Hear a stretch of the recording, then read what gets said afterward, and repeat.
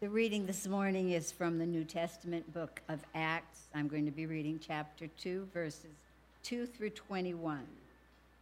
When the day of Pentecost had come, they were all together in one place. And suddenly from heaven there came a sound like the rush of a violent wind, and it filled the entire house where they were sitting. Divided tongues as of fire appeared among them, and a tongue rested on each of them. All of them were filled with the Holy Spirit and began to speak in other languages as the Spirit gave them ability. Now there were devout Christians from every people under heaven living in Jerusalem. And at this sound the crowd gathered and was bewildered, because each one heard them speaking in the native language of each. Amazed and astonished, they asked, "Are not all these who are speaking Galileans? And how is it that we hear, each of us, in our own native language?" Parthians, Medes, Elamites, and residents of Mesopotamia, Judea, Cappadocia, Pontus, and Asia, Phrygia and Pamphylia, Egypt and the parts of Libya belonging to Cyrene, and visitors from Rome, both Jews and proselytes, Cretans and Arabs. In our own language, we hear them speaking about God's deeds of power. All were amazed and perplexed, saying to one another, "What does this mean?" But others sneered and said, "They are filled with new wine." But Peter, standing with the 11, raised his voice and addressed them. "Fellow Jews and all who live in Jerusalem, let this be known to you, and listen to what I say. Indeed, these are not drunk, as you suppose, for it is only 9:00 in the morning. No, this is what was spoken through the prophet Joel. In the last days it will be, God declares, that I will pour out my Spirit upon all flesh, and your sons and your daughters shall prophesy, and your young men shall see visions, and your old men shall dream dreams. Even upon my slaves, both men and women, in those days I will pour out my Spirit, and they shall prophesy. And I will show portents in the heaven above and signs on the earth below, blood and fire and smoky mist. The sun shall be turned to darkness and the moon to blood before the coming of the Lord's great and glorious day. Then everyone who calls on the name of the Lord shall be saved." This is the word of God for the people of God. Thanks be to God.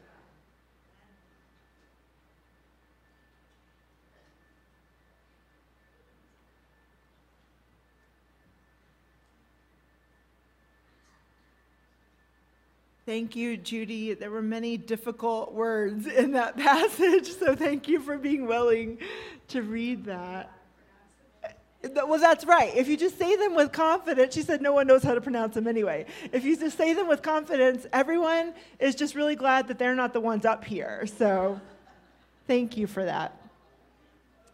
Let's take a deep breath and let us pray.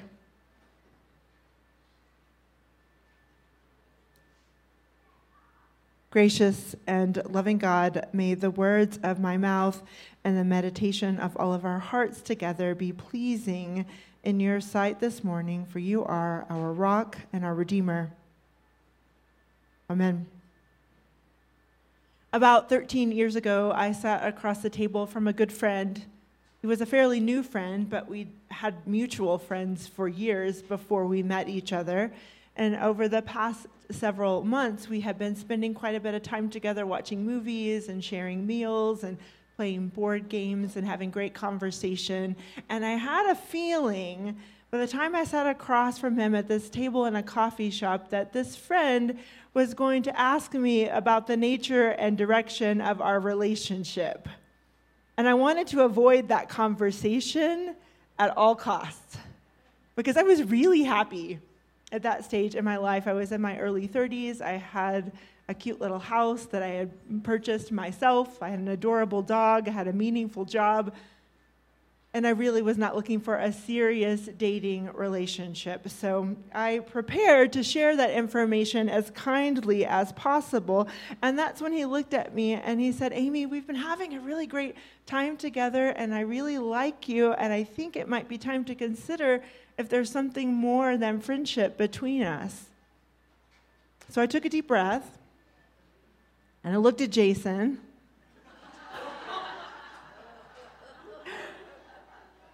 And I said, I'm open to seeing where this relationship could go. And then I looked over my shoulder to see who had said that. I could not believe the words that had come out of my mouth. Now, as I said them, I realized I meant them. They were genuine, but they were not what I had prepared to say. I felt like my communication had been mysteriously intercepted and translated to reveal what I actually felt. And what I felt in that moment was amazed and perplexed. We find an even more amazing and perplexing case of supernatural translation in our scripture that Judy read for us this morning. The story takes place in Jerusalem during the festival of Pentecost in the year that Jesus died and was resurrected. Next slide, please. We're talking about a matter of days since the resurrection, 50 days to be exact. So after his first encounters with his friends on what we call Easter Sunday, Jesus walked the earth for 40 days, sharing the good news of the resurrection in the flesh. And then on the 40th day, his closest friends watched him ascend into the heavens as he told them that he would send the Holy Spirit to guide them, and he called them to share the good news to the ends of the earth, beginning with Jerusalem. 10 days after that, his friends find themselves in Jerusalem for the Pentecost feast. So in terms of our calendar year, today marks the transition between the Easter season and what we affectionately call ordinary time, or kingdom tide. So in terms of the colors of our tradition, we are moving from the white and gold of Easter to the green that will carry us all the way to Advent and then to Christmas, with just a little blip of red in between. And that's what you see here on the altar. The color red represents the presence and the movement of the Holy Spirit. The presence and the movement of the Holy Spirit is the central theme of Pentecost for us today. But for the first followers of Jesus, many of whom grew up in the Jewish tradition, Pentecost originally served as an opportunity to celebrate the first fruits of the wheat harvest. Next slide, please. And also a remembrance of the Ten Commandments as they were given to Moses at Mount Sinai. So because of what happens at the festival in the year that Jesus died and was resurrected, Pentecost takes on an additional meaning. For those who follow Jesus today, our understanding of Pentecost centers on what happens in the movement of the Holy Spirit. But to understand how that meaning emerged, we have to think about what was going on with the people who were there in Jerusalem on that day. About 120 people had gathered in this one place to celebrate God's faithfulness, and they were speaking many languages because they traveled from all over the place, as Judy read for us this morning. And as they sat down, a rushing wind filled the house, and tiny flames appeared among them, coming to rest on them, and all were filled with the Holy Spirit, we are told. That's the only way the writer could describe what was happening. And what happened next, as all of the people who spoke in different languages began to understand each other, as if they were all wearing translation headsets that were tuned to their native languages. Some people assumed that they were witnessing a serious display of drunkenness, but most were amazed and perplexed, and they asked each other, "What does this mean? What does this mean?" They knew they had experienced something mysterious, supernatural, powerful, and it had meaning beyond their own entertainment. These faithful children of God, they would have recognized the power of the Holy Spirit in this moment. The presence and the movement of the Spirit had been described to them in various ways throughout their tradition, the oral tradition that was passed from generation to generation and later becomes what we know as the Old Testament. The imagery of the Holy Spirit is carried into the New Testament as well. So I have some images to show you here. I've only listed a few scripture references for each image just to give you an idea of the depth and the breadth of the Holy Spirit's presence throughout Scripture. I don't expect you to memorize those references. My point is we often talk as if the Holy Spirit showed up at Pentecost. But we know that the Spirit has been at work from the beginning, literally. In the book of Genesis, we find references to the Spirit as the breath of God breathing life into humanity. A few chapters later, a dove brings Noah an olive branch as a sign of new life after the flood. In the story of Exodus, when people found themselves in the wilderness after their escape from Egypt, the Spirit guided their journey in the form of a cloud. When it was time for the people to be given a king, David was anointed with oil as a sign of the Spirit's presence with him. The prophet Isaiah speaks of the Spirit as water that quenches the thirst of people and the land. And these are just a few references. The imagery continues throughout the New Testament as Jesus breathes the gift of the Holy Spirit on his followers, and as a dove descends during his baptism, and as he speaks of his own anointing to bring good news to the poor, and as he offers living water to those who are thirsty. So by the time people gathered in Jerusalem for the festival of Pentecost, they would have recognized the signs of wind and fire as evidence of the Spirit's movement. They would have known that the Spirit of God swept over creation like a mighty wind, and that Moses encountered that same Spirit in a burning bush. They would have remembered the story of Ezekiel and the valley of dry bones. They would have recalled the words of John the Baptist foretelling that Jesus would baptize them by fire and the Spirit. So here they are, they're gathered to praise God so soon after Jesus had died and resurrected and ascended. And in comes a rushing wind and tongues of fire. They had to know that God was up to something. If the wind wasn't evidence enough, the tongues would have done it. There's nothing lost in translation here. I'm talking about a tongue, like the organs that are in our mouths that enable us to speak in ways that other people can understand. But we still have trouble understanding each other, don't we? It's another ancient story. We can read about it in Genesis chapter 11. We often refer to it as the Tower of Babel.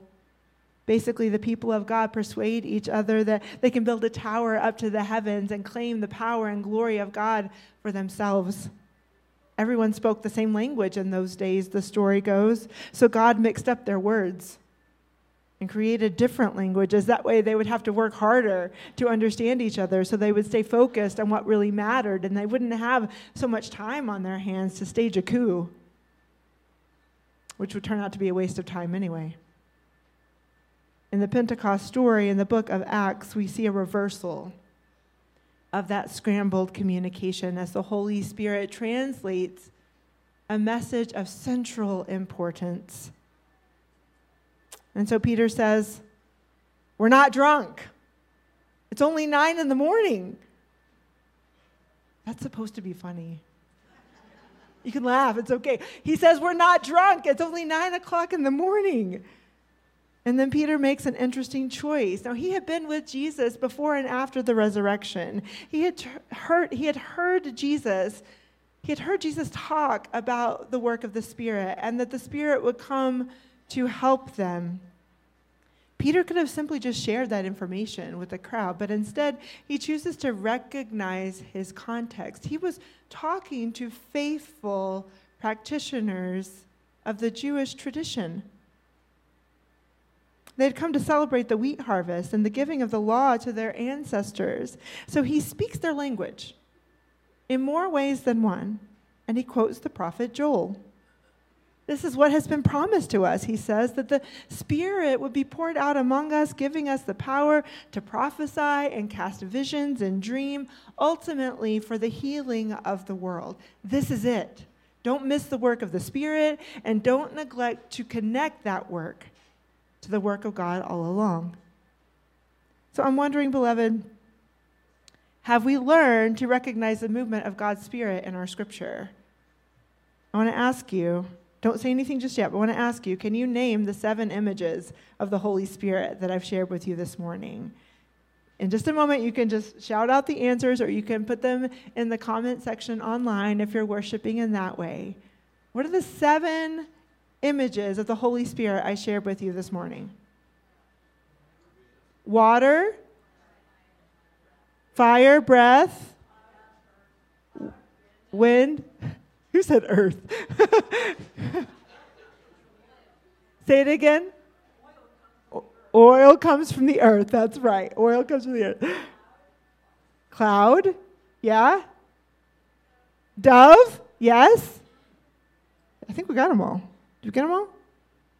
Breath, dove, cloud, oil, water, and fire. I was just teasing about the earth. I was thinking about Captain Planet. Do you guys remember that show? If you're my age, Captain Planet? That's what I was thinking of.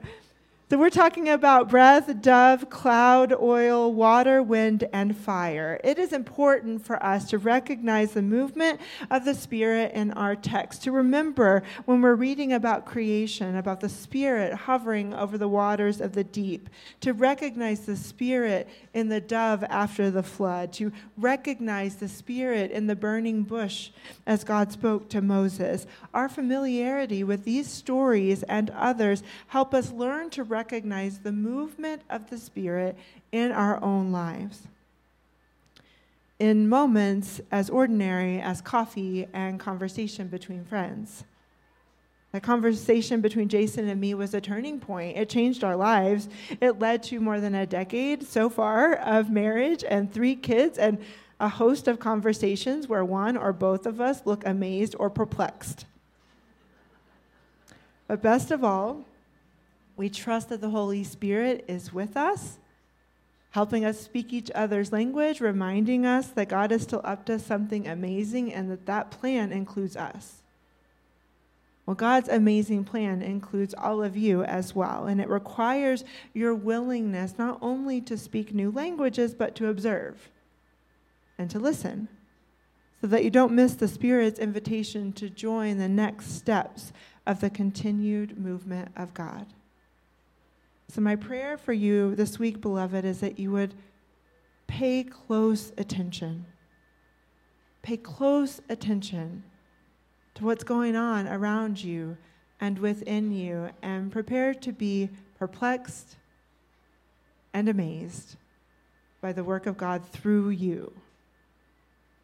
Amen? Amen. Let us pray. Gracious and loving God, come, Holy Spirit. Inspire us to seek peace in the world, to love our enemies, to put away our weapons, to remember the price paid for our freedom, to care for those who have served. Come, Holy Spirit, and ignite a fire in our bones, a passion for justice that cannot be quenched, until all of your children are loved, until no one is marginalized or oppressed, until everyone has the opportunity to thrive, until the world is transformed and renewed. Amen.